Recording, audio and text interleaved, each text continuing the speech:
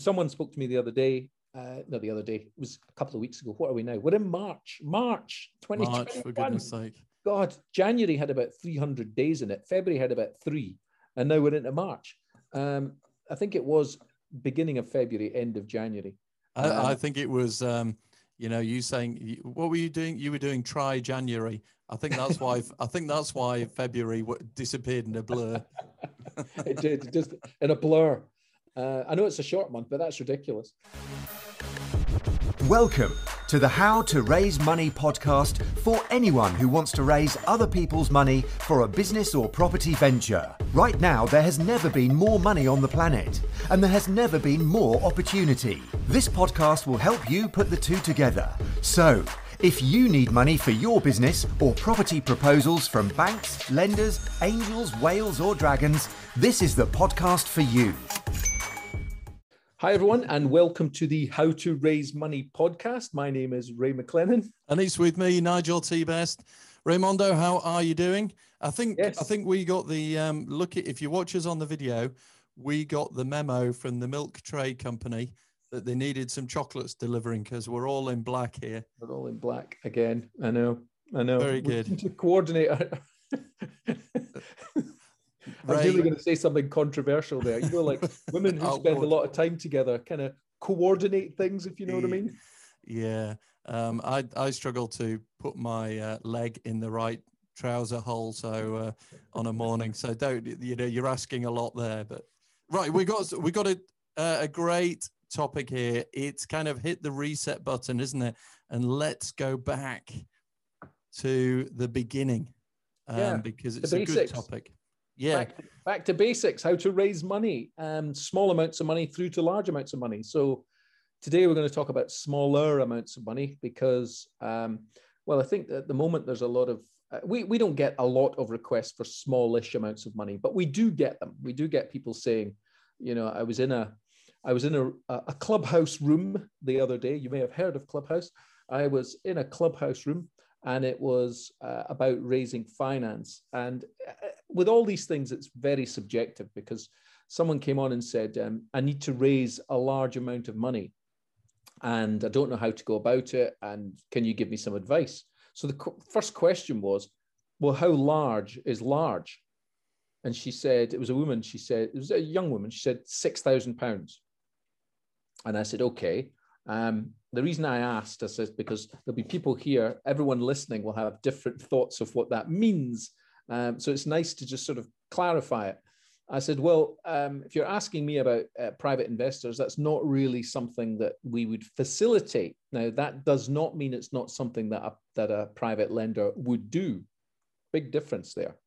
Anyway, we talked about that. And as usual, what I like to do with anybody who comes to me saying they want to raise money, I always say, well, have you considered everything else first? Because there's a cost attached to raising money. That cost could be in terms of interest rate, but there's also an emotional cost, especially if you're exchanging a part of your company for some money that you might never be able to get back, or you know, some other mechanism that might cause you some emotional challenges. And I don't mean emotional as in, you know, you're going to throw your teddies out the pram and things like that, because there are different types of emotional challenge. Some people get emotionally challenged just by having borrowed money. And then others get emotionally challenged if they've borrowed money and have had to give a personal guarantee or some other form of security that makes them nervous. And that's not good for doing business if you're worried, but if you're constantly thinking about something or if you're stressed about something. And it used to be said that, you know, the more money you borrow, the sort of more stressful it is. But actually the opposite is true. I find that people who I spoke to someone a couple of weeks ago who borrowed over 100 million. Wasn't in the slightest bit concerned. Put it all on red. No, black, red. Oh, for God's sake. Can I borrow some more? Not in the slightest bit concerned. And then there's some people that, you know, they borrow £5,000-6,000 and they're nervous Nellies and can't handle it. It's just a mindset thing like everything else. Well, I think that leads us beautifully into number one, which is the mindset. So the very fact there that you raise the issue, if someone said, I want to borrow a large sum of money, and their definition of large is very different to other people's definition.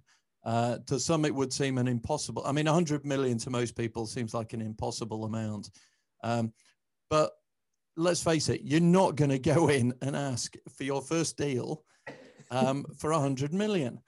But the process and the principles of getting your head around borrowing money, for some people, it's never a lender nor borrower be, was some things drilled into people so that they say, well, if I haven't got the cash in the bank to buy it right now, I'm not going to buy it.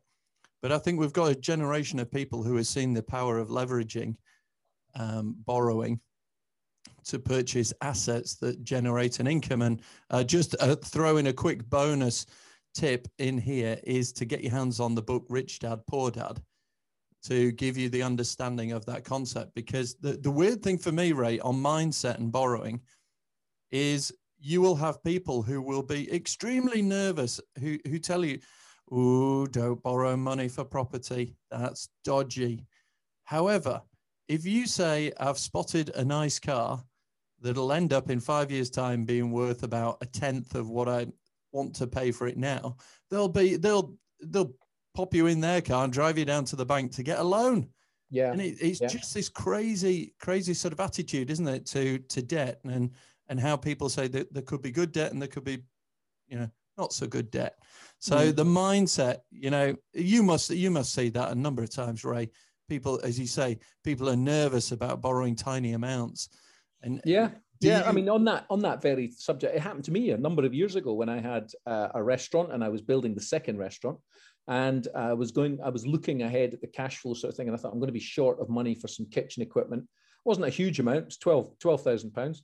But I had one restaurant up and running, and I went to my bank and I went in and I said, okay, trying to get the second one off the ground. You've seen all the turnover that's gone through from the first one. And they wanted business plans and this and that and the next thing. And when I just said, look, it's £12,000, it's not £120,000. They said, well, we're not keen on lending for these kind of assets, kitchen equipment, because it can depreciate real quick. And I said, well, it's cookers, it's things like that I need in the restaurant to generate the revenue. But they weren't for it.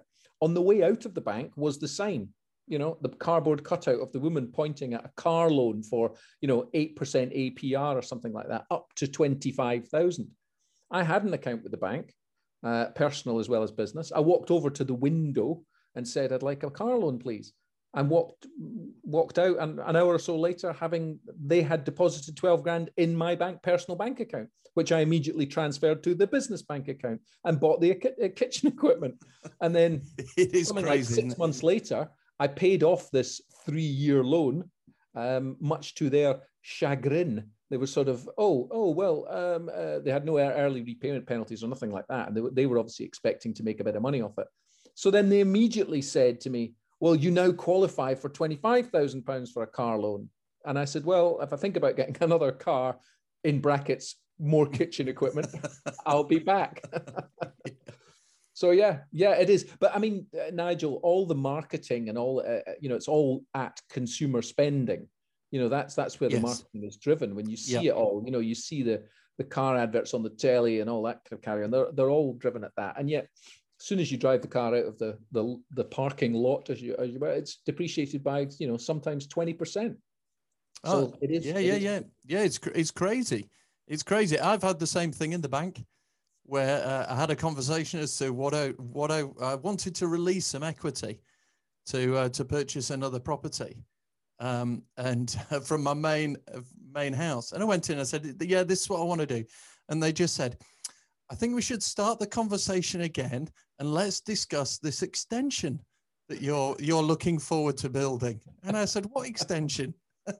They went, the one that you're going to get. That's about 10 miles away in the shape of a different. I said, really? Is this the way the game is played? And they sort of said, yes, this is the easiest way to do that. So it's crazy, but there might be something there. But I would definitely go back to Rich Dad, Poor Dad. If you've never read it, it's kind of the seminal tome of anyone that gets into property and borrowing to understand the difference between assets and liabilities. And I do remember the first time I heard it with me as an accountant, the person at the front posed the question, what's an asset and what's a liability? And I leant back, hands behind my head, leant back in the chair. And I looked around the room and I thought, well, there isn't one single person in this room who knows the technical accounting definition of asset or liability. And I just had a smug smile on my face. And this somebody put their hand up, said, yes, I know. And I thought, this would be good. Come on. And they said, yeah, an asset puts money in your pocket and a liability takes it out. And I think I audibly laughed out loud. I sort of went, ha! Anyway, the woman sort of momentarily paused, looked at this person who'd given the answer and said, yes, you're correct. At which point all these other people nodded and went, oh, yes, yes, well done. And I was sat at the back thinking, no. This isn't the correct definition of an asset and liability. What are you talking about? This room is full of mad people. And it took me a while to get my head around it. And I tell you what, his definition of an asset and liability is a damn sight easier than the technical accounting definition of an asset or liability. So go with Robert Kiyosaki on that one for sure, for sure. So that's number one then, mindset. Yeah, definitely mindset. Yep, definitely. And once you've got your head around the mindset, then you can choose which path you want to go down. But I think that without borrowing or without lending, not an awful lot would get done in the world, Nigel. That's the thing. So, yeah, people couldn't buy property, people couldn't develop property, people couldn't do anything. I mean, the whole limited liability thing was concocted in the 16th, 17th century so that commerce could happen. And the British Empire took off as a result of it, and lots of other empires besides. You can't do an awful lot unless you borrow other people's money. Well, you only need, go back in time, and there were great dynasties of banking and money lending. I mean, back in the Bible, the money lenders used to camp out in the temples, and then you had, coming into the Middle Ages, the Templar Knights rapidly became a business rather than anything else under the guise of something. But they had a very clever sort of a cryptic sort of coded message thing that, you could deposit some money in England or France or something and disappear off 500 or 600 miles, hand over this little coded piece of paper, and you could withdraw your money over there. It was, it's got to happen. It's got to happen as this. And so you are not, if you are thinking to yourself, I'm still worried about borrowing money, you are sadly, if you're thinking you're the first person to have ever borrowed money, you most definitely are not. But what we are saying in this is, we are suggesting that there are good things to borrow money against, and there are less good things to borrow money against. So mindset, that's number one. What have we got for number two? Second thing is, it depends how much we're talking about raising. So this one is about how to raise smallish amounts of money. We're going to do larger amounts of money later on.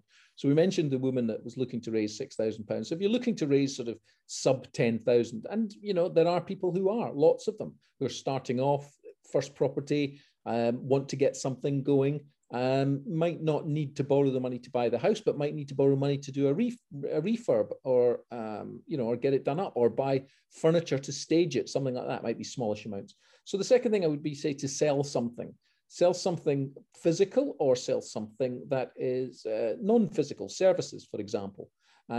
So, most people, if they look around the house, and I did it with my kids recently, we looked around the house at things that were surplus, and we went to eBay, put stuff on eBay, and in a very short space of time, had generated nearly £2,000 from stuff that was just lying around, old iPhones.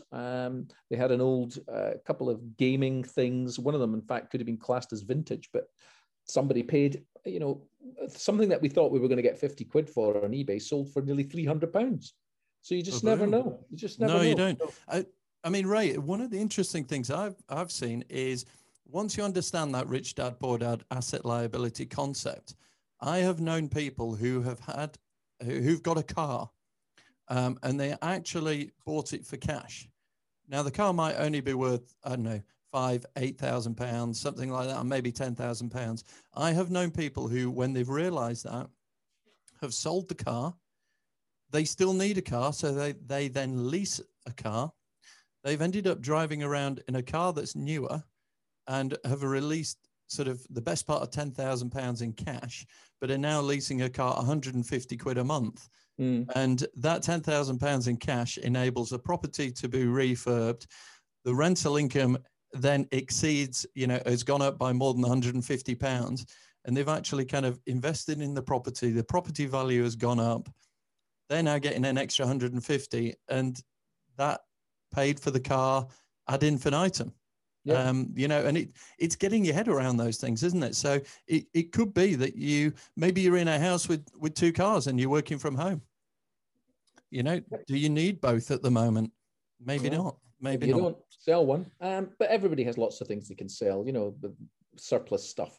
And they've built these multi-billions have been spent on these platforms, and billions has been spent on distribution channels and supply chain, so that you can get your former used gaming deck that's sitting in a box, hopefully doing nothing. You can put it on eBay, spend a couple of quid, it gets to a massive audience, and then lo and behold, you've got 300 quid suddenly, a couple of days later or a week later. It's a system that's set up to be used. And I know a lot of people that use it, but I think that, anybody can use it. It's there for anybody. No one is prevented from opening an online account. So I would say no. And Facebook Marketplace is, has grown to be really quite massive as well. Yeah. So if you've always wondered what that was. That's something physical. Now, selling services and things like that has become a lot easier as well. And again, there's multi-billion-dollar platforms that have been created to do that. I've been instrumental recently in helping people to sell their services online. You can sell lead magnets, books, get email addresses, then start marketing your services. And then using something like teachable.com, you can start a course on anything.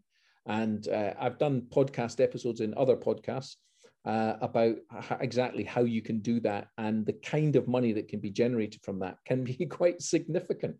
Now, I've had recently couple of people that we've helped set up on Teachable who've generated £15,000 a month, £10,000 a month for a couple of months, and then it tails off a bit, and then they begin to realize that it's something they should nurture, and then they can go back up again and start earning some more money. So services can be sold online. Don't underestimate the knowledge that you have in your head about some subject, and it doesn't have to be property. It can be about absolutely anything. People will buy information. And there is a guy, Simon Coulson, who I think we both know. He created a series of how-to books, how to become a fireman, how to become a policeman, how to become a air traffic controller. Just that's a whole massive series of books that people who were in the industry wrote. He marketed them. They sold for, I think it was $19.99. And the deal was split, half between them and half between him. And he went on to make something like £12 million in about 10 years doing that kind of thing. So don't underestimate the knowledge that you have in your head. It's just a question of putting it into a format that other people can understand and will absolutely pay for.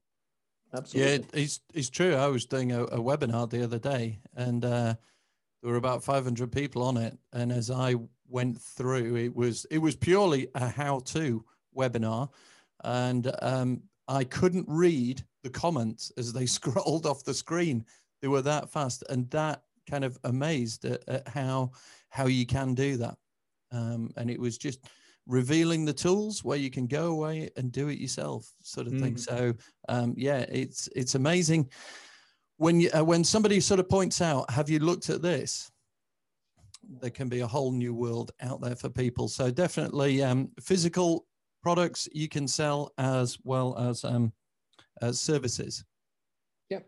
So that was number two. That was number two. Okay. Number two.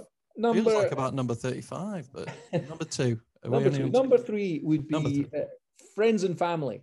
Friends and family. They know you best. If you're looking to raise some money, smallish amounts of money, then they know you best. They know what you're capable of. If you manage to convince them that what you're using the money for is a good idea and they're going to get a return on it and it's going to be safe, secure, you're not going to rush off and put it on black or put it on red, but you're actually going to create an asset, then friends and family are the ones to turn to because they're the ones that know you and are likely to support you more than a stranger will. That's for sure. Yeah, that's true. It's sometimes a lot of people that, you know, we speak to, they say the hardest thing is to ask friends and family. It's almost easier to ask a complete stranger, because sometimes the very fact they know you, it terrifies you, because you might have had a track record of something. And yeah, I've had this conversation. I was 12 when I bought that bike. I know. When you said it, I said I was only 8 years old when I thought I could buy mud and sell it. You know, give me a break. But friends and family hold your track record against you if you're not careful, don't absolutely. They? Well, there was someone the other day talking on Facebook, and they made a comment that said, you know, I have my Facebook profile and then I have my Facebook page. So the profile is me personally and the page is business. And normally I post everything on the page, you know, when I'm looking for investors or I'm trying to get something off the ground, you know, and this person did refurbs and flips, that sort of thing. And then they did a post on their profile, which went out to friends and family. And a number of friends and family came back and said, I didn't know you were doing that. You know, and they weren't looking for money. They were saying, I have done this project, which generated X amount of money for an investor. I will be shortly doing another project, and I'm currently looking for a similar project. It was that kind of post. And the friends and family came back and said, yeah, well, I'd like to be involved. And they didn't even know the friends and family had the money. So tell them what you do, let people know what it is that you do, and you'll be surprised who comes out the woodwork. Absolutely. Okay. So there's number 3. Number 3. All right. Number 4 would be, the good old banks and credit cards. Now, whilst I would never advise anyone to build a business or do something using credit cards, I have seen it done. And I have done it myself in the past where, you know, you get a credit card, you're given a limit of whatever it might be, 10 grand, 15 grand, 20 grand. I knew a business angel who had a credit limit of £50,000 on his credit card that he never used. And in the last, recession, the downturn, 2008, 9, 10, he came complaining to me that his card limit had been reduced to 10 grand from 50. And he was raging. And I said, well, how many times do you use it? He said, well, I don't use it, but that's not the point. It's kind of there in case I need it. And I said, how long have you had the card? He said, about 12 years. I said, how many times have you used it? Well, I've never used it. I said, well, that's why they reduced it right down, because the banks had to shore up their balance sheet and all that sort of carry on. So they did that quite across the board. Once he found out it wasn't him personally, it kind of lessened the blow a bit. But, he was quite annoyed. But banks and credit cards, you know, the banks do lend money. Overdrafts are quite cheap, although the rules have changed recently on overdrafts. So if you have an overdraft and it's under £500, then that's fine. But if it's over £500, they're now hitting them with quite hefty interest charges. So that's something to look out for. But banks will do term loans and interest rates are low. So take advantage of them. If you think that, you know, you can generate more. So we'll talk about yield for a second. If you're going to get a property, buy-to-let property, something like that, if it's going to yield 8% and you can borrow the money at 5%, you're ahead of the game. But if you're paying too much for the money and you can't get a decent yield on that money, then you probably need to rethink your strategy. But banks and credit cards. Now, someone spoke to me the other day. Not the other day, it was a couple of weeks ago. What are we now? We're in March 2021. March, for goodness sake. God, January had about 300 days in it. February had about 3. And now we're into March. I think it was beginning of February, end of January. I think it was, you saying, what were you doing? You were doing try January. I think that's why February disappeared in a blur. It did, just in a blur. I know it's a short month, but that's ridiculous. So this guy was looking to start his own business, and he still had was still working for an employer.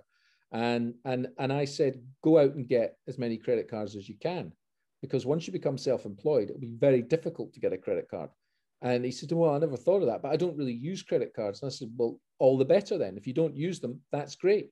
But if you do need to use them to, let's say, buy services. And when we got speaking, he was going to be using the likes of Fiverr.com to get things made. And he was going to be using a number of sort of online software platforms and needed access to some online training.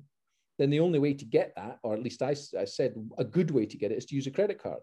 Because if anything goes wrong, anything like that, then it can be fixed.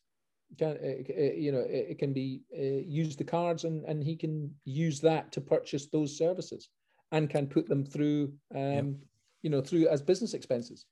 Yeah, I mean, I have done it in the past where I've used my credit card to purchase something chunky, and then I have opened another credit card that was giving a balance transfer at 0%.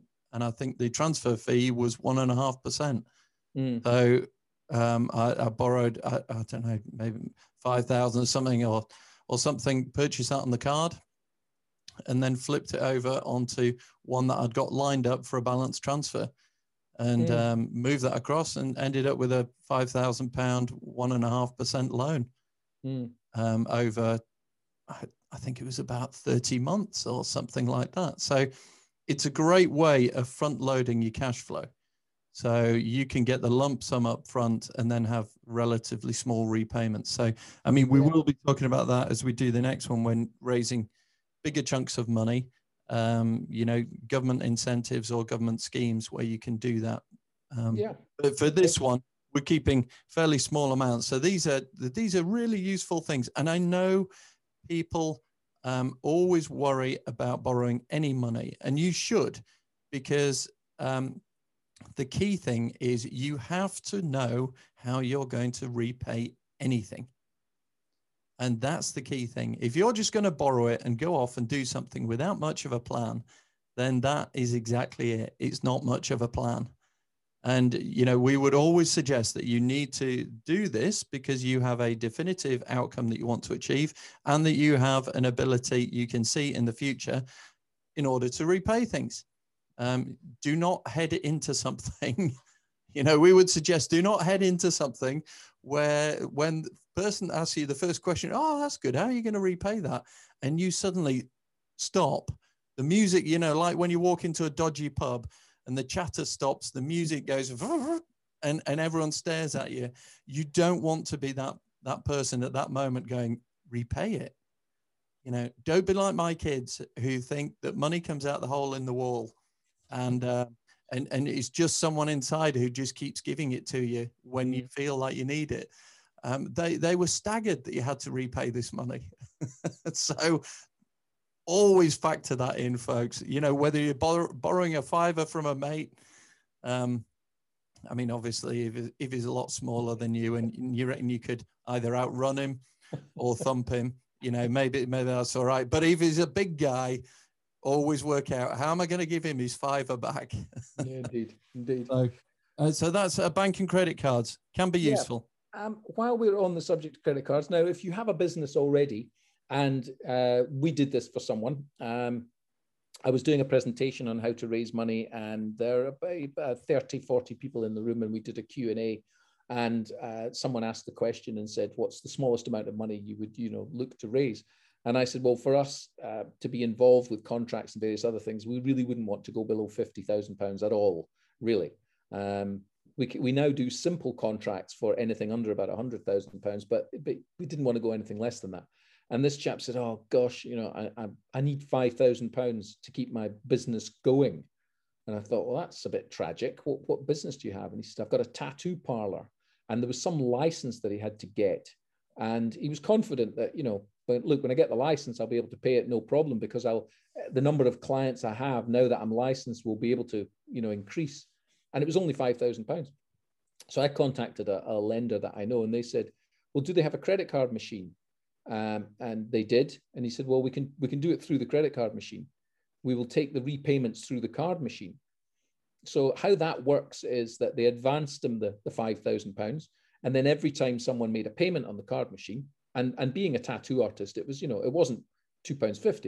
It would be £50, £40, £60, £90, a couple of £100, that sort of thing.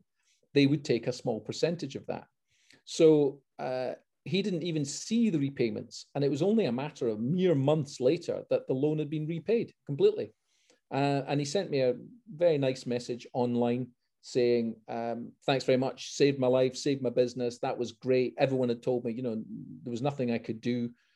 He didn't have I think he had, his credit rating was against him or something. I can't remember the details of it, but he'd exhausted most of the avenues. And this was one that was entirely open, and it worked. And then he was subsequently able to go back again, although I haven't spoken to him since, and I don't know if he has gone back again, but he was able to. I met him a year or so later, and he said that, you know, they'd been in touch again and said if he ever needed anything, they were there to help. So I'm sure that was a win all round, because I'm sure they would have done it at a decent rate. But whatever it was, it worked. So credit cards don't. I mean, that's an interesting one, because I don't think many people will have heard of that or appreciate how relatively straightforward and easy that is, and also, you know, kind of painless. Probably unlike the tattoos, but you know, painless in terms of the money disappears without you ever seeing it. It's as if you never had it. People find it really hard when cash flow is tight. The money comes in and then they've got to physically give it out again. That's when people don't like it. So if you never get it all in and it's already paying it off, that's good. But it works in a similar way, sort of, to, I mean, I know people that have the pubs, when pubs were a thing. I know people that have pubs, and they could borrow money from a brewery on a similar scheme. Yeah. Where the brewery would advance them money to do up the premises or do whatever they wanted to do to it, and then they would simply take the repayments back from the payments they made to buy stock. So they would buy £1,000 worth of stock, maybe £100 of that would go towards the payment of the loan, and it was in discounts. So you didn't get your discount; you paid the normal price, and instead of getting a discount rebate, it just simply went to pay off the loan. So it's a similar idea. So that was number 5, credit card machine. Number 6 is a term called factoring. Factoring. You'll know all about factoring. And for anyone that's listening, factoring is essentially when you have a number of invoices. Let's say you invoice your work, and the clients, the customers, don't pay quickly, don't pay on time. You can take those invoices, you can go to a factoring company, and then they will advance you. Usually, I think it's about 80% of the money. So if you've invoiced 10,000, you'll get 8,000 on the strength of the invoices, and then they will pursue the customers for that particular debt. So factoring is another good way of doing it. Yeah, but it is because, you know, some people, when they make sales, they might not have the resources in the business to chase up people, to be on the phone, to go around to collect the money. And if you've got slow payers, then, you know, selling it to a factoring company, 85% of the invoice value.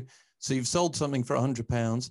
The factoring company pays you 85 for it, and they make the 15 quid when they collect the £100. But in terms of headspace and other things, when you're wanting money up front, you might look at your sales and say, actually takes us 120 days to get this cash in.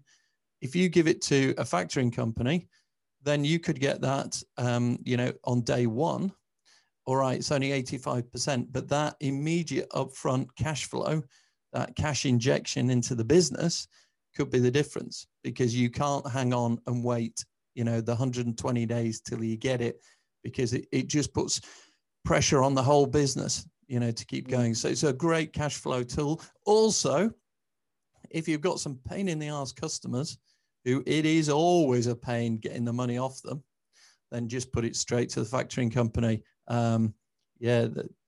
They are sometimes relatively surprised when they phone up and say somebody else is coming saying we've got to pay them. We've got to pay them today. You know? So I thought I'd let you know. You know, we've sold your business on.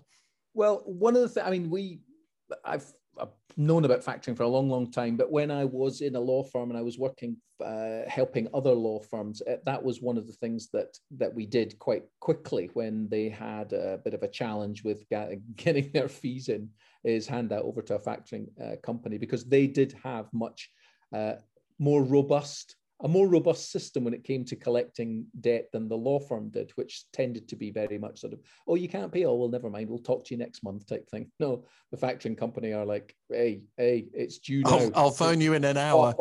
Yeah, I'll phone you in an hour with your solution. Yeah, exactly. But interesting, I've been working with a couple of professionals, and what I've said to them now, and it has worked for them, is that when they are selling their services to someone, they get payment right there and then. They get payment up front. Yep. And it does work. It's okay. There's a process to go through, but you can actually get payment right there and then on the spot and not wait until the product or service has been delivered. And quite a lot of online courses do that. You have to pay. You can pay in one installment or you can pay in 3 installments, but it's got to be paid before you get access to the material. True. And during the pandemic, sort of lockdown 1, when people were trying to secure PPE or open accounts for food deliveries and things like that. So for me and what we do, they were big issues.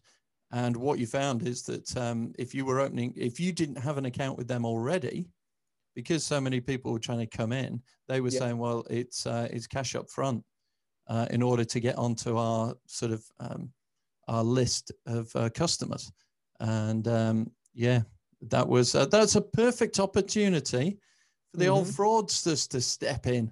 Indeed. And there were a few care homes that I know thought they'd secured some PPE and paid eye-watering amounts up front, and then lo and behold, they got no deliveries, and then they found out that there wasn't even a company. So if you are doing that, make sure you can do that to other people. But if they're asking you to pay up front, just do a bit of due diligence that they are legit, the services are there. Try and find some customers, do a bit of background research, because business should always be a two-way thing. And if you feel it's stacked in the favor of one person too much, then think again. Okay. Suggest all right. So that is our 6 tips for raising smallish amounts of money. So number 1 was mindset. Number 2 was sell something physical or services. Number 3 was friends and family. You had a third F in there, Ray. Well, people say FFF, friends, family, and fools, who are usually when there's startup companies, that's what you look for, is friends, family, fools, because is it foolish to make an investment in a startup company? Some people have made a lot of money out of it, but they tend probably to 9 times out of 10, yes. Well, they tend to take a balanced risk sort of thing where, an investor will make, if an investor's got £100,000, they might make 10 investments of 10,000 each.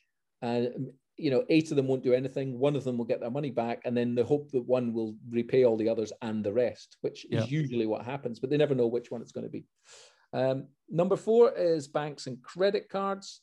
Number 5 was the credit card machine loan, very underused, not well known. And number 6 was factoring. So there we are. How to raise smallish amounts of money. 6 ways to do so. And it will be in the notes, I'm pretty sure. As he looks at me to say, yeah, don't forget to write those up. I seriously need to outsource this stuff. However, hopefully everyone, that's been useful. We're going to be stepping this up and doing bigger amounts.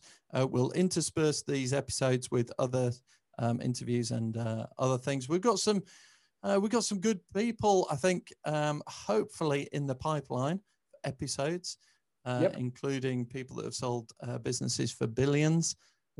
So we are, this Clubhouse is a great way of connecting with people, isn't it? It is. Very good way of connecting. And surprisingly easy to get people to agree. It's just, they'll agree, but then it's a question of finding the date and time to suit. That's the thing at the moment, just trying to coordinate diaries to do it. I said that we often do things Tuesday, 8 o'clock in the morning, UK time. It went quiet. Yeah, because that's midnight and 1 in the morning for the yeah. So we'll sort it out. We'll get it sorted out. But Ray, thank you very much. Excellent episode. I hope that's been useful for people. Just as a reminder, a refresher, there might be a new method in there that you'd forgotten about. It could be something that you pass on and help with somebody else who's struggling to do it. And we will see you in the next one. So who are you? I've been Ray McLennan. I am at Nigel T. Best on Clubhouse. And we will see you very soon. Bye for now. Good luck. Bye.